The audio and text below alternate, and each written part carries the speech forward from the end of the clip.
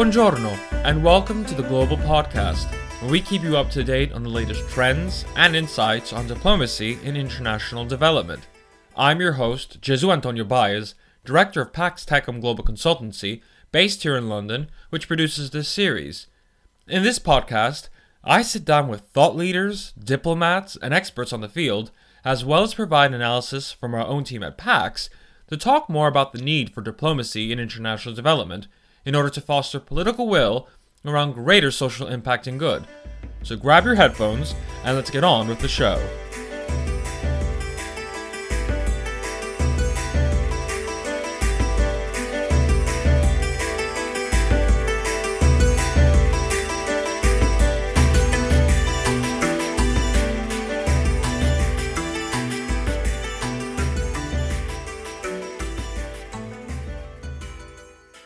On today's episode of the Global Podcast, I want to take a bit of time to explain the differences between diplomacy and international development and development diplomacy. Now, the reason why is because we've received some comments asking for a clear definition of the two, especially following our inaugural episode defining diplomacy and international development. So we're going to take the time to actually dissect and explain the two.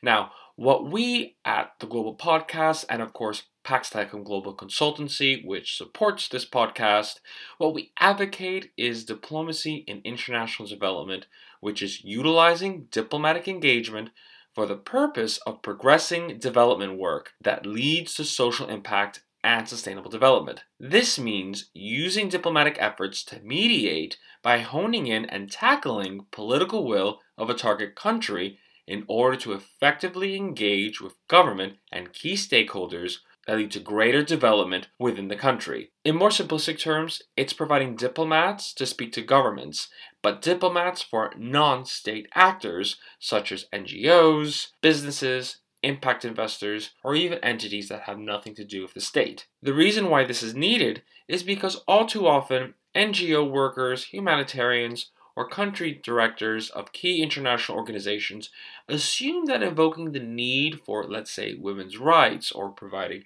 health services to a target country will be enough to convince government to accept and be on your side. But in our experience, we know that one thing is true. It is not the case. There is a need to understand the political dynamics, a need to engage in a way that allows you to speak both the language of the country and relate.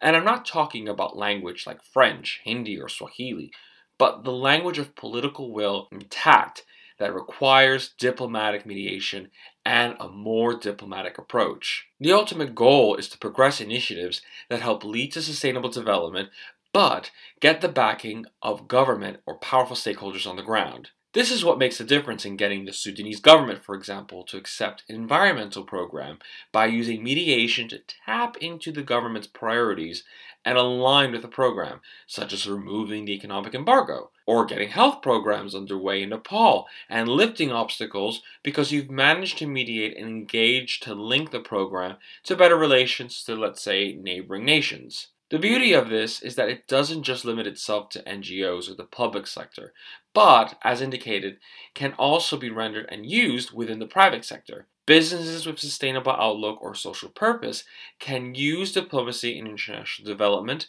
as a means to progress their business, which has a sustainable angle in order to allow for greater national, regional, or local implementation. This is important as just like NGOs, governments don't care if a business comes in and says, we will bring you such business and we will bring you this amount of money. In all due respects, they simply don't care because it's not the language they understand. Let's say, for example, a fintech company looking to reach citizens in rural Ghana in order to get them banking where traditional banking has failed, or introducing a new AI technology in Indonesia that could empower speakers of lesser spoken Indonesian languages, apart from Bahasa Indonesia, to really utilize the technology. These require government backings and mediation with key insight of political appetite and political dynamics of the region, which are crucial in order to make this work and to allow the business to survive regime change and be something that can be injected and inserted into the agenda because it's already incorporated within the vision and mission of the country. Now, with that explained, what is then development diplomacy? The difference is actually quite easy. For you see, diplomacy in international development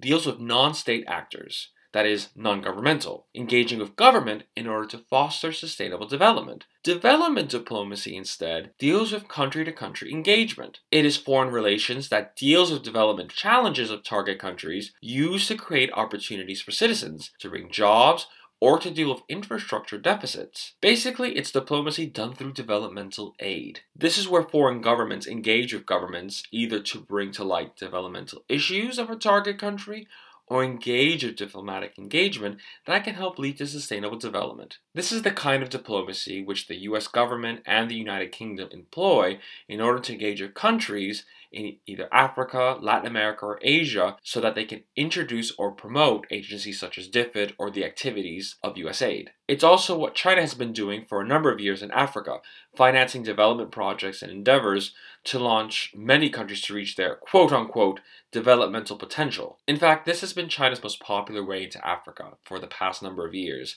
with its recent One Belt endeavors in Senegal and its trade deals in Ethiopia. Effectively, it's diplomacy done through development aid. Now, the key difference as well is the level of sustainability between diplomacy and international development and development diplomacy, as the first is more focused on understanding political will in order to insert potential for sustainability, whether through business, NGOs, or impact investment, while the other is using development between governments for multiple reasons, either for soft power, foreign policy tactics, or security. In the latter case, sustainability, though it is a goal, it isn't really what's always considered as the objective, as is with the case, for example, with China in Africa. It's a known fact that a majority of the work of Chinese development hasn't been necessarily the best to lead towards long-term impact and sustainability. Now, that's not to say that the work of DFID or USAID is not sustainable at all, or to say that China has no intentions of sustainable development going forward and the work that they're doing won't lead to sustainability. That's not really the case at all, what I'm trying to make. Instead, I'm indicating that the focus of development diplomacy for many actors engaging will not have sustainability in the first place, either intentionally or unintentionally. That's also why at Pax Techum Global Consultancy Firm, we work with emerging economies to help them attract development from key countries in non-traditional markets in order to ensure sustainable investment and growth that leads to greater social impact. We basically help emerging economies attract it and filter out the development that is going to lead to greater growth. Now, why is this important? Well, it's quite simple.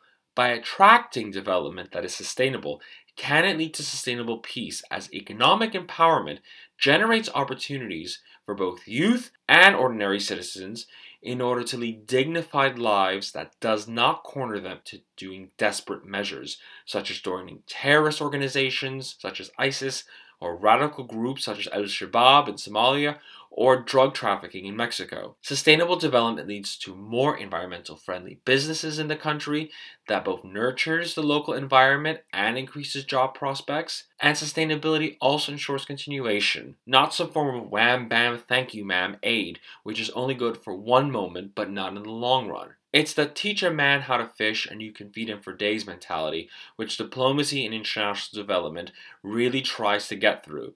And that's why we urge governments as well to prioritize around this, especially when it comes to sustainable development goals. Because it's a fact. Sustainability leads to economic development, which leads to peace, and which ultimately leads to a better future. That brings us to the end of this edition of the Global Podcast. I'm Jesu Antonio Baez, Director of Pax Techum Global Consultancy, which produces this series. Please do check out our website at www.paxtechumglobal.org. That's PAXTECUMGLOBAL.org to discover more about our work. You can also follow this podcast and the work of Pax on both Twitter and LinkedIn. And if you like this podcast, please don't forget to rate, review, and of course subscribe on both Spotify and Apple Podcast. Join us next week for another edition, and until next time, grazie e ci sentiamo presto. Ciao!